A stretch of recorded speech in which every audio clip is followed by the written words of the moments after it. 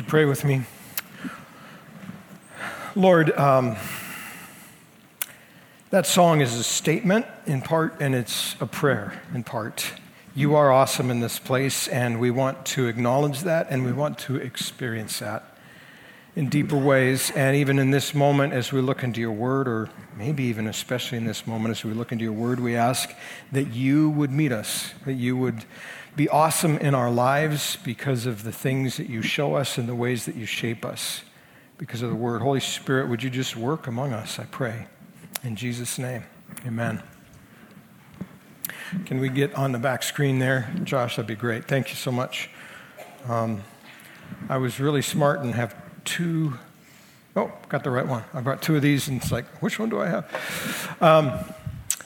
You have probably noticed there are times in life when you look forward, you see what's in front of you, you see what could be, and you have this trajectory. You think, here's how it's going to turn out, and then you get to where you thought you were going to be, and it didn't turn out anything like that. Something shifted along the way. I'm sure you've probably noticed that. Sometimes it can be funny, at least after the fact. Years ago, my wife and I were looking for a cheap, practically free vacation because we were young and married and didn't have any money. So we decided, okay, we'll do one of those timeshare things, right? Because they'll let you go somewhere. And so we went to this timeshare presentation. We were up front. We're not really interested. Come anyway. That's fine. And it's like, okay, we'll listen. And so we went, and it was this lovely place. It was in South Orange County, and they had a nice reception area, and they were so gracious, and they offered us coffee and a pastry, and they seated us in a comfortable seat and all of that. And then they took us through the presentation, and oh, that's very exciting. And of course it is. When you're watching, it's like, oh, how can I live without that? And then rationality speaks in somewhere in the back of your mind, and we convince them we actually can live without that. And when that became clear to them, there was this noticeable shift, like it kind of sucked the oxygen out of the room, and the warmth that was there prior disappeared. Now, they weren't rude, but they were rather cool and sterile in their response. And they said, okay, great, thanks for coming. Here's your certificate, and you can go now. And so we started to walk out, and we were going to go out the way we came in. They said, oh, no, not that way, over there. They pointed us to a side door that they didn't escort us to. They just said, over there. And we walked out, and it put us into, one of the, service access stairways that's kind of in the back side of the building. And the door closes behind us, clang. And as we're walking down, you hear every step, ka-chung, ka-chung, ka-chung, ka-chung, ka-chung, because it's all concrete and metal, and it's designed to echo this walk of shame, is what I'm thinking. And finally, we hit the bottom, and we pop out the back door, and guess where it pops us out? Right next to the dumpster. As if that wasn't symbolic, right? It started one way, and it ended very, very differently. That happens even further along in life. We were visiting our daughter in Africa this last summer, and she doesn't have a place for us to stay, so we decided, let's do an Airbnb instead of a hotel. It's cheaper, it's better, whatever. And so you look online, you see all the pictures. The pictures always look great. And then we got there, and you could see where the pictures came from, but what you could see when you're there personally is stuff that didn't show in the pictures, like the fact that the kitchen only had one outlet for electricity, and it wasn't anywhere near the refrigerator. So the refrigerator is not actually plugged in. Now, if you want to plug in the refrigerator, you unplug the microwave, you plug in an extension cord, and you run that across the kitchen that you're going to be walking through all the time you get the picture. Right? They had a bathroom. They had two bathrooms, and it's like, oh, that's nice having a second bathroom. And so went into the other bathroom, and there it is, the toilet with no seat on it. Like, the picture showed a seat, and looked over in the corner leaning against the wall. There's the seat.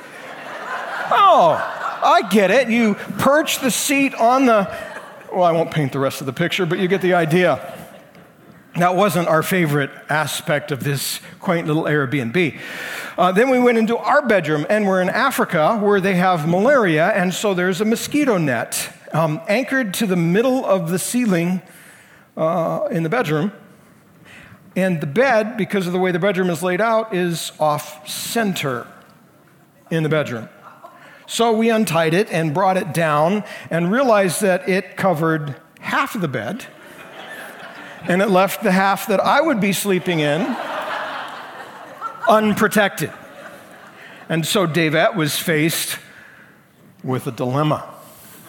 Do I take it on the chin for my husband, or do I just say, fend for yourself, dude, I'm going under the net? And with I'm sure Stand By Your Man must have been going through her mind because she tied the net up and we both threw caution to the wind and slept there with the mosquitoes biting us the whole time.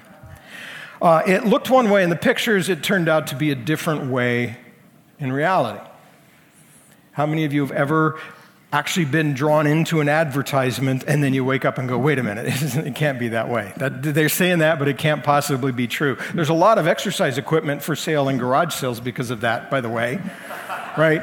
Here's these people that are just like carved Greek hero kind of bodies, and they're smiling. And 7 minutes a day will make you fit. And I'm thinking, I work out really hard 5 times a week, and I don't look like them. I still look like this. And I work a lot more than 7 days a week, and I'm never smiling. It's pretty much a rule that if you're smiling, it's not working. And if it's working, you're not smiling. There's this disconnect, and there's this picture of what could be, and then it doesn't seem to pan out. Now, sometimes those things are humorous, and sometimes they're not. Every couple who stands at the altar pictures a beautiful future when they beamingly smile and say, I do. They don't picture the angry outcome when one says to the other, I'm done. Something broke down between here and there. And what we wanted didn't happen. Children are always filled with promise for the future. And when you have children, you're just so excited and you have all these dreams and hopes, and none of us ever dreams that our kid will grow up and have an addiction problem. None of us ever gets our child a cell phone and expects them to actually start sexting. Right? There's this picture, and then there's this reality that kind of spreads out. And sometimes the reality is the good thing we'd want, and sometimes it seems it's pretty far afield. This morning's passage starts with this picture that's so cool, and it's so filled with promise, and it's so filled with hope. And the reality winds up nothing like. And what we want to look at is we want to understand that trajectory, and then we want to see why what was promised in this place didn't come about in this place. Because there was a breakdown in the people themselves that brought it about, and there's things that we can learn from that. Here's some of the most hopeful verses in the Bible. These are the very last words in the Hebrew Bible, right? Our Christian Bibles take the Old Testament and structure it slightly differently, exactly the same content, but the Jewish Hebrew Bible will have what's called Tanakh, Torah, Navim, Ketuvim, the law, the prophets, and the writings. And the last of the writings is 2 Chronicles 36. So the very last words in the Hebrew Bible are these here. This would have hung over their history. This is the promise. This is the moment you go, that's so cool. How great is it? If you were here last week, you saw Charlie left us in a really tough spot. Actually, he just faithfully reported people being in a really tough spot. We don't blame Charlie for that. We see that the people of Israel had failed to keep their covenant relationship with God. Right? The point of temple and tabernacle is that God's purpose is relationship, not rules. But we don't dismiss the rules, because a real relationship with a real God has to reshape our lives. And there's a covenant response that is necessary. And they failed at that in so many ways. And by the end of the time last week, we had no Jerusalem, no temple, no presence of God, no Ark of the Covenant, no nation. They're taken away into captivity, and all is lost. And they're there for 70 years. And then this happens. The Lord stirred up the spirit of Cyrus, king of Persia, so that he made a proclamation. The Lord, the God of heaven, has charged me, this is a pagan king pagan emperor. He rules the world. He is the most powerful man on the planet by multiple orders of magnitude at this point in time. Him saying this is staggering. The Lord, the God of heaven, has charged me to build him a house at Jerusalem. Whoever is among you of all his people, may the Lord his God be with him. Let him go up. In other words, all of you that came with Nebuchadnezzar, the empire has shifted, the Persians are in control. Yahweh's told me his temple needs to be rebuilt. I'm guaranteeing it. I'm funding it. I'm making it happen. And all of you people go home. All of you people go home. Go rebuild this place. Let God be with you. That's about as hopeful as you can possibly be. The presence of God has disappeared. The temple of God is gone. We have utterly failed, and now we get a total do-over? How cool is that? That's that moment when you look and say, this is great. What a great start. But how's the story going to finish? If you have your Bible, go ahead and open to Mark chapter 13, please. Page 798, if you're using the one from the lobby there that we keep on the table, you're welcome to take that with you as our gift if it would be helpful for you. Just read you a couple of verses here. This is the other side of the story. This is right at the end of Jesus' life and ministry. In Mark chapter 13, speaking about Jesus, says, as he came out of the temple, one of his disciples said to him, look, teacher, what wonderful stones, what wonderful buildings. And Jesus said to him, do you see these great buildings? There will not be left here one stone upon another that will not be thrown down. All this stuff looks really impressive, and it's about to be destroyed. The promise that you think is here isn't. It's already gone. How did we get from that verse in 2 Chronicles to Jesus' statement? Here's the Jerusalem that Jesus would have been in, right? At the end of Charlie's message, Nebuchadnezzar destroyed Jerusalem. He destroyed the temple. That was a much smaller Jerusalem and a smaller temple. Solomon's temple was exquisite, extraordinary, but Herod's temple was actually more grand by quite a bit. Solomon bathed his in gold. Literally, the inside was totally coated in gold, even the floors. Well, Herod threw gold on this one too, but he just didn't have the firepower that Solomon did. So he made up for it by expanding the Temple Mount, expanding the temple itself, made this thing vast. It was extraordinary. In fact, the ancient rabbis said, if you haven't seen the temple, you have not seen a beautiful thing. And they're talking about this temple, the one that Herod did. Actually, it started before that. So the people are in exile in Babylon and Persia for 70 years. And then Cyrus makes this decree and lets them go back. And he says, actually, all of you guys go back. And they start to rebuild, but only a few went back. That's already a start of a problem. Because you see, while there would need to be Jewish people all over the world for the Jewish nation to thrive, there wouldn't need to be huge populations, and the promises of God were tied to the land for them. They belonged in the land. And they opted not to go back because they liked life better in Persia. They liked life better in Babylon. They liked life eventually better in Greece and Rome and all of these other places because life was better for them. It was more comfortable for them.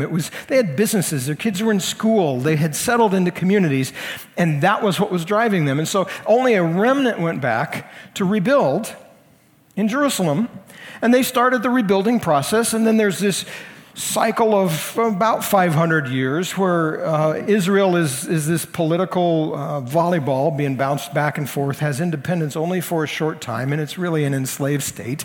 And then they have a guy who becomes their king.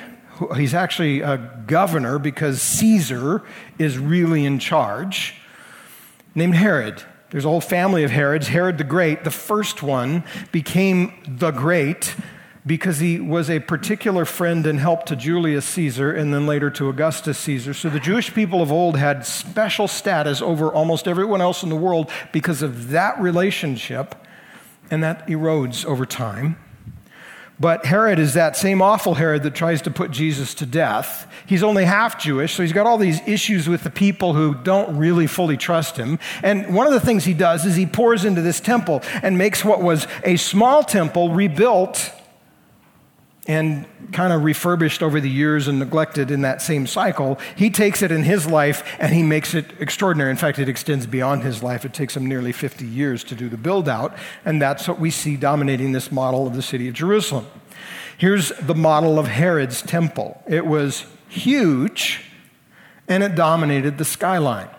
Here's what it looked like after the events that Jesus talked about. He said, none of this is going to be left. If you go to Jerusalem today, you'll see what's the Western Wall, which is a really prominent place. And that's actually the foundation. That's the retaining wall, right? There's nothing left of the temple itself. Those stones that they're talking about in Jesus' story, some of them are the size of a school bus. They're immense. It's this amazing engineering thing. It's the center of Jewish life. It's beautiful. It's wonderful. And Jesus said this is all being removed because it's off track. It's all going away, and when the Romans come along, that's what they do to it. The Western Wall has been cleaned away so you can get to it. This is just a few yards away where they left the rubble, and it's crushed the pavement below, and it's just a big mess. How did they get from the promise of going back under Cyrus, where Cyrus is actually going to fund them and protect them and sponsor them, and then this vast build-out that Herod does to this rubble pile? That's where the real lesson comes in. Because if temple is going to be understood biblically, it's not fundamentally about the building, nor is it fundamentally about the rituals that take place in the building. It's about the relationship, and that's where they were off track. They were half-hearted. So many people didn't return because they'd rather be where they were. Those that did return were still half-hearted. They only kind of bought in. And we'll see some examples of that and then draw a few simple lessons that we want to look at for our own lives, because while we live in a different era and our connection with God looks different, we can still, and I believe do still, stumble over the same things they stumbled over. Next week's going to be about Jesus. That's when we go, yeah! This week's going to be hard if we take it seriously. They're half-hearted, and that turns into a total fail, right? Here's a question we need to be asking ourselves. This is the question they failed at. Am I in a convenient relationship with God, or am I in a covenant relationship with God? Night and day difference between those two things. A convenient relationship with God is one where God matters, but I want him to step in and out as it's convenient for me. I want him to meet certain needs, solve certain problems, protect me from certain things. I'll even worship him in certain ways because I feel better, life goes better, whatever. I'm partway in. Sometimes I really feel it, sometimes I really don't, and it's always an option. A covenant relationship with God is one where God still initiates, right? I don't buy my way into relationship with God. I don't indebt him in any way. I don't earn his favor. It's always grace. It's always his initiative. But how do I respond? And if I'm in real relationship with a real God, everything really changes. And it didn't for them. It only partly changed. Let's look at some of the examples. So here's our verses in 2 Chronicles 36. And read that last little phrase again. Whoever is among you of all his people, may the Lord his God be with him. Let him go up. He's saying, go. All of you go. Go home. Rebuild. And most of them don't. And then those that do, well, here's a description of what goes on with them. This comes from the book of Haggai. Well, let me get there we are. Who's a prophet. And this comes about 20 years, give or take, after Cyrus's decree. They've been in the land for 20 years. They've gone back to build the temple, and they've been there for 20 years, and God prods his prophet and say, wake them up. Thus says the Lord of hosts, these people say the time has not yet come to rebuild the house of the Lord. I can't even say, do you want an engraved invitation? Because they got one. The emperor of the world gave them a command. What do you mean it's not time to rebuild? And God's like, what are you guys thinking of? Then the word of the Lord came by the hand of Haggai the prophet. Is it time for you yourselves to dwell in paneled houses while this house lies in ruins?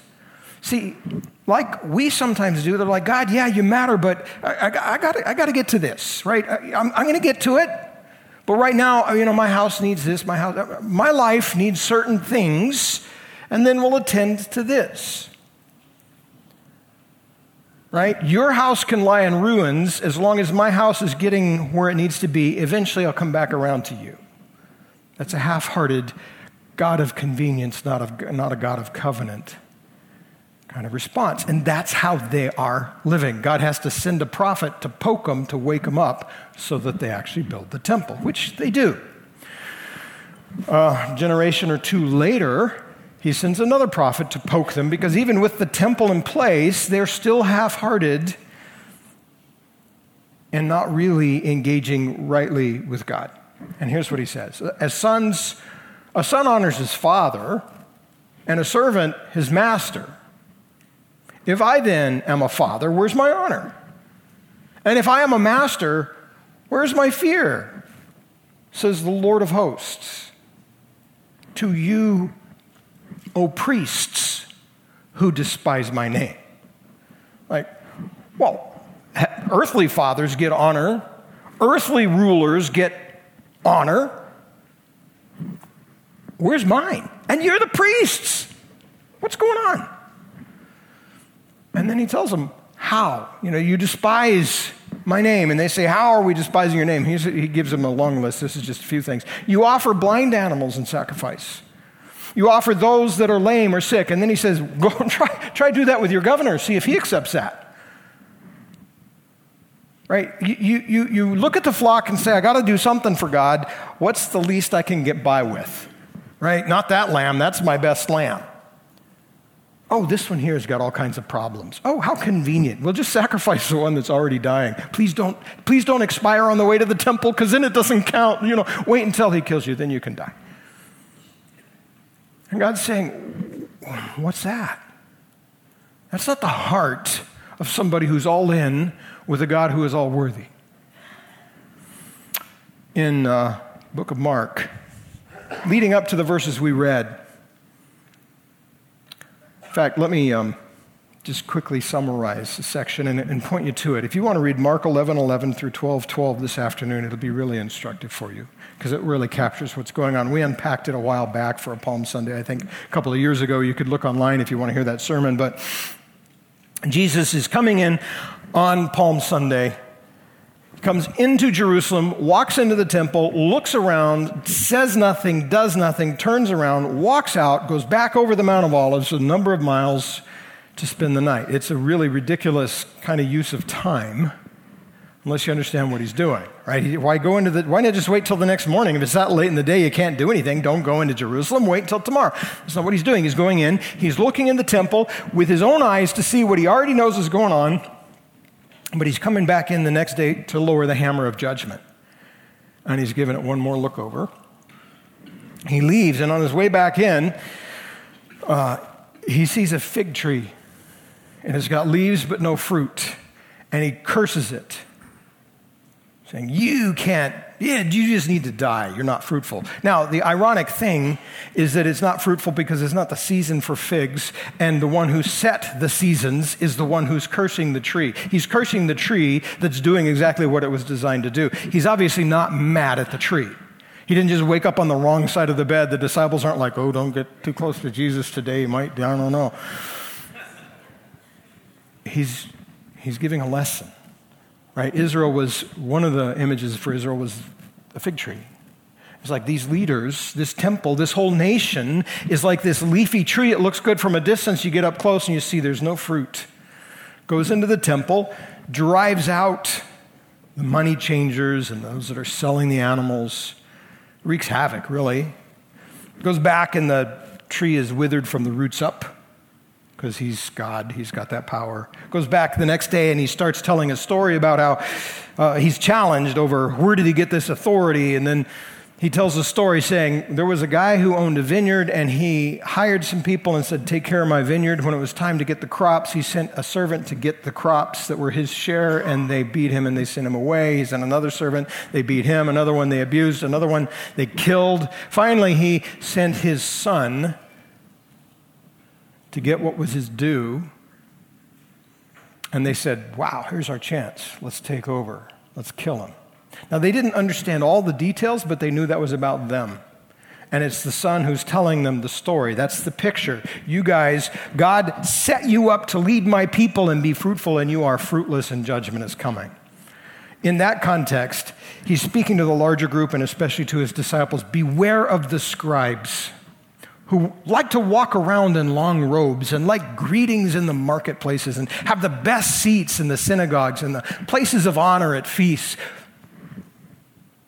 who devour widows' houses and for pretense make long prayers. Matthew, similar context. Woe to you, blind guides, who say, if anyone swears by the temple, well, that's nothing. But if anyone swears by the gold of the temple, he's bound by his oath. Where do you get this stuff? How do you make this up, this rationalization? Woe to you, scribes and Pharisees, hypocrites, for you tithe mint and dill and cumin. You run to the kitchen, you open the spice drawer and say, there's God's part, and there's God's part, and there's God's part, and now God can have a lovely salad, and it'll be good. And you leave the important things out. You're tithing out of your spice drawer, but you've neglected the weightier things of the law, justice and mercy and faithfulness. That's what's going on. That's why what could have been so great when Cyrus said, go build it, and they only went half-hearted, and they got off track, and this is how they got off track in part. Well, I hope Nancy Marriott's not in the room because she'll get mad at me.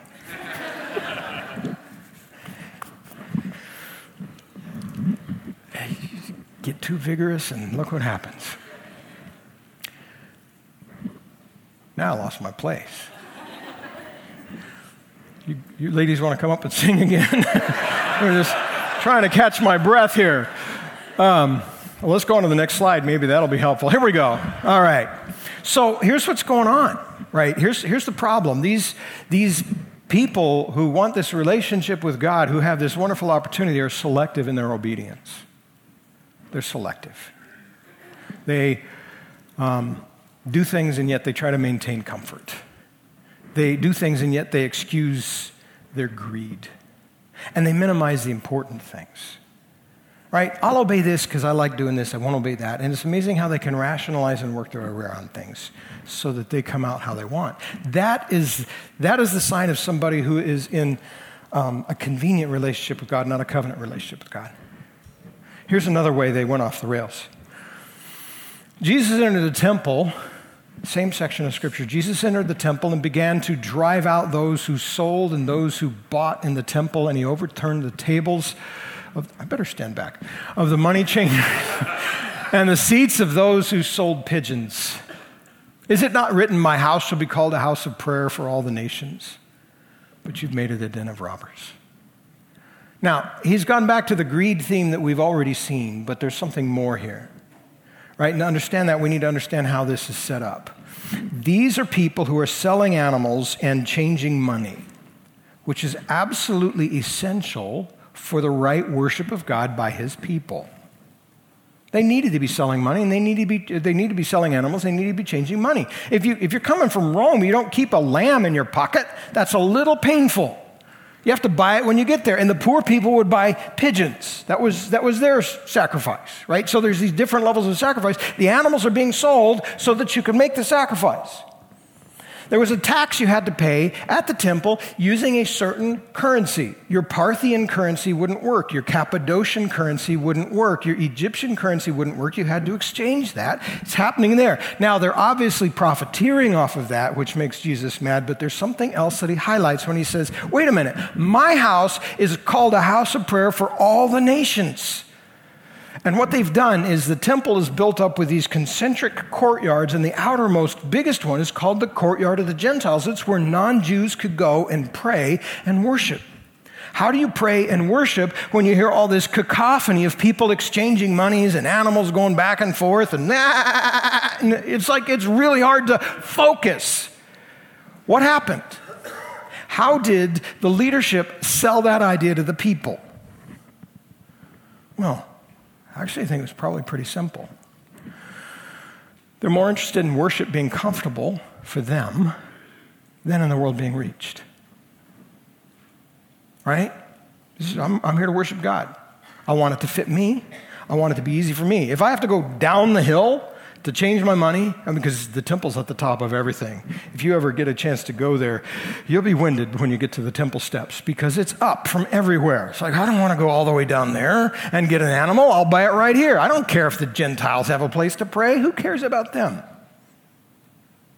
See what's going on in their hearts? Here's another way they got off the rails. Again, it's in this closing section building towards the crucifixion. This is in John. Jesus has just raised Lazarus from the dead, which is really inconvenient because they're saying Jesus is a charlatan, he's not from God, and then he raises somebody from the dead. And they go, oh, man, bummer, right? You should be happy, right? No, they're ready to kill Lazarus because he's in the way.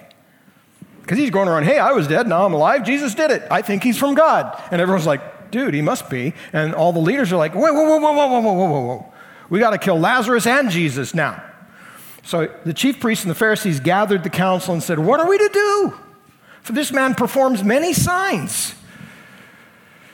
If we let him go on like this, everyone will believe in him, and the Romans will come and take away both our place and our nation. That last little phrase is particularly interesting window into their hearts. Their great fear was losing their political power, not failing God's purpose. The Romans are not going to leave us in this favored position anymore. We need that power. Last one we'll look at. I think there are probably more themes we could distill, but I think these four are actually very central. Jesus says, who's John? They ask him, who gave you the right to throw people out of the temple like that? He said, I'll tell you what, I'll answer your question if you answer me this. Who's John? Right? Is he from God or not? Now, Jesus is backing them into a corner, so they have to make a choice, right? John is a prophet. Everyone knows that. And John's message is Jesus is the Messiah. So you answer the question, well, John's a prophet. You've also answered the question, who gave you the authority? I'm the Messiah. I have the authority. And if you won't own that, which they don't believe, they believe John is deluded and Jesus is a charlatan, and the poor, sotted masses are following this myth, then as the spiritual leaders, they have a moral responsibility to stand up and say, don't go that way. Jesus is forcing them into a place where they either have to admit they're wrong or act with integrity to their role, and they punt. Well, we're afraid of the people, because they believe John's really a prophet. So we answer, we don't know. They care more about what people think of them than what God thinks of them. There's all this promise when Cyrus makes this decree, and it doesn't come about. And in the scriptures over and over again, we see patterns that say they're half-hearted in this. They're selective in their obedience. They go after their preferred comfort and worship rather than God's mission. They're more interested in saving their political power than filling the role God has for them. And they care more about what the world around them thinks of them than about what God is thinking of them. They've traded their covenant relationship with God for a convenient one. I want us to spend just a couple of minutes looking at this list and now thinking about ourselves. When I saw where this message was going, I started really just following the scriptures and looking to see, wait, where does this actually touch down? I got more and more heavy-hearted. And I prayed more and more, God, what's the tone you want me to have? And how do I communicate what you've got here? Because as I look at that to me looks like a precise template for much of the Church of Jesus in the United States today. And what's more deeply burdensome is, to my eyes and discernment, I think there's actually pretty deep resonance here in some of these ways. So part of what I was asking God is, Lord, this is really confrontive. Is this supposed to be like prophetic? Because there's a time and a place to be prophetic. In which case, if this is you, knock it off. Because you're messing up your relationship with God. And by the way, because we're tied together, you're messing up my relationship with God too. Knock it off. Is that what you want, God? A prophetic tone? You want like a pastoral tone? Come on, guys. God's given us everything we need. We don't have to go there. We can be what he's calling us to be. He's given us his Spirit. Finish well. And I was going back and forth on that until about 7:30 this morning, and I just finally concluded, I think God said, yes. So here it is. If that's you, knock it off. You're messing us up. And you're hurting yourself.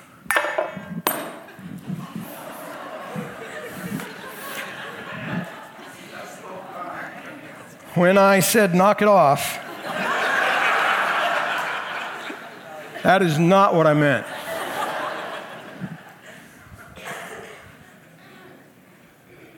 I also want to be really pastoral.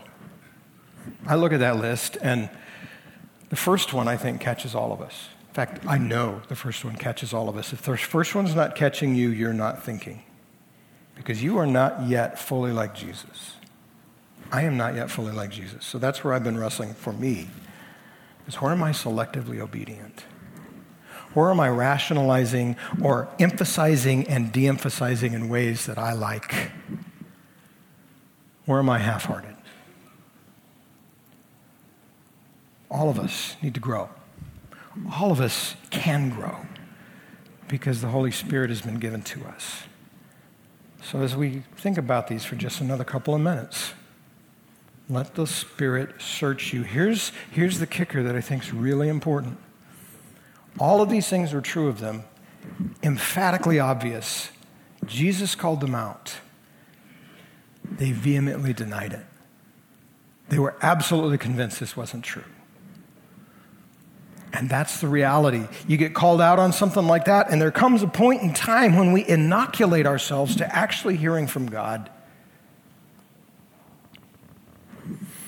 And we deny it and we rationalize around it, or we respond harshly, angrily, dismissively towards whoever the messenger is. And that's exactly what they did to Jesus. Just a few hours later, he's hanging on a cross. We don't want to be that. So if God's got something he's going to punch us in the gut with, then let's take the punch and say, okay, God, what's the healing supposed to be? So let's look at these things again. Selective obedience. They were interested in doing things their way. Where am I selectively obedient? My life as a whole is following Jesus, but then when I'm alone with my computer, or when I'm alone with my girlfriend or boyfriend, I treat everyone else the way Jesus would want me to treat them, at least as much as I can, unless I'm talking about my spouse. Most of my life is really in line, but my mouth gets to do what it wants to.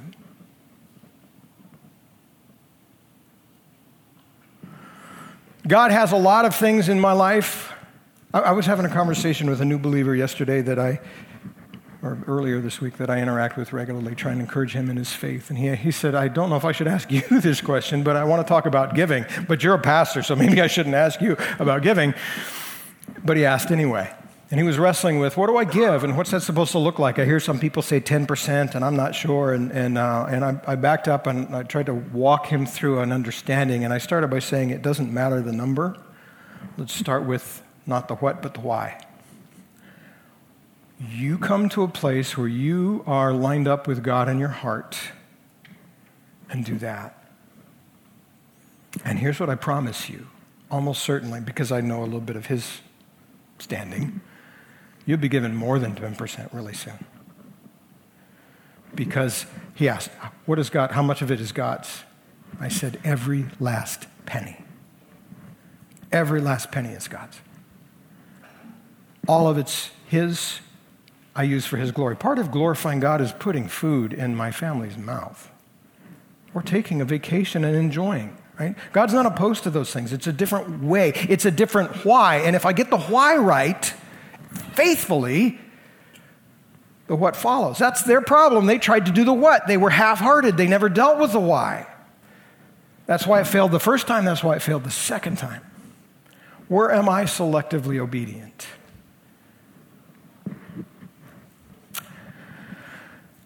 Comfortable overreaching the world. This is a huge issue in a lot of churches.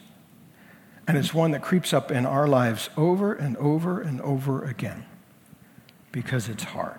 All right, let me start by giving some strong affirmation. You have been faithful, not perfect, but faithful, to follow God the best that we understand, though it's been hard.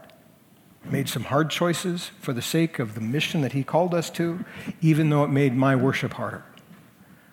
Thank you. God is honored in that. Finish strong. I find the older I get, the harder that is. When I was 35 and the fire was in my gut, it wasn't hard to say, let's go do it. I don't care. Now I'm 55 and there's more gut and less fire. Like, yeah. All right, God, I'm coming. Just give me 5 minutes to get off the chair here and I'm going to be with you. It gets harder. And I have to keep coming back and saying, all right, Lord, my heart. These last two tend to break along generational lines, not strictly, but there's a center of gravity. This first one will hit those my age and older, many of us, like a sledgehammer to the face if I'm hearing it properly. And I need to hear it properly. I am deeply distressed at what I see in the world at large of Christianity, where we have this insane fixation on our loss of political power. That's where they were fixated. I live in a democracy, praise God. And there's a lot of good things, and there's a lot of things about this democracy that I don't like, and I want to use that influence, and I want to vote, and I want to make changes, absolutely. But what the world needs from me is that I would be a faithful gospel Christian, first and foremost. And if fear is driving me so that all of my conversation and all of my thoughts and all of my wrestlings and all of my emotional energy is going into this question, I have lost my footing. That's where they were. And if you're there, drop the TV remote and back up. Shut down your Facebook page and go talk to your neighbor.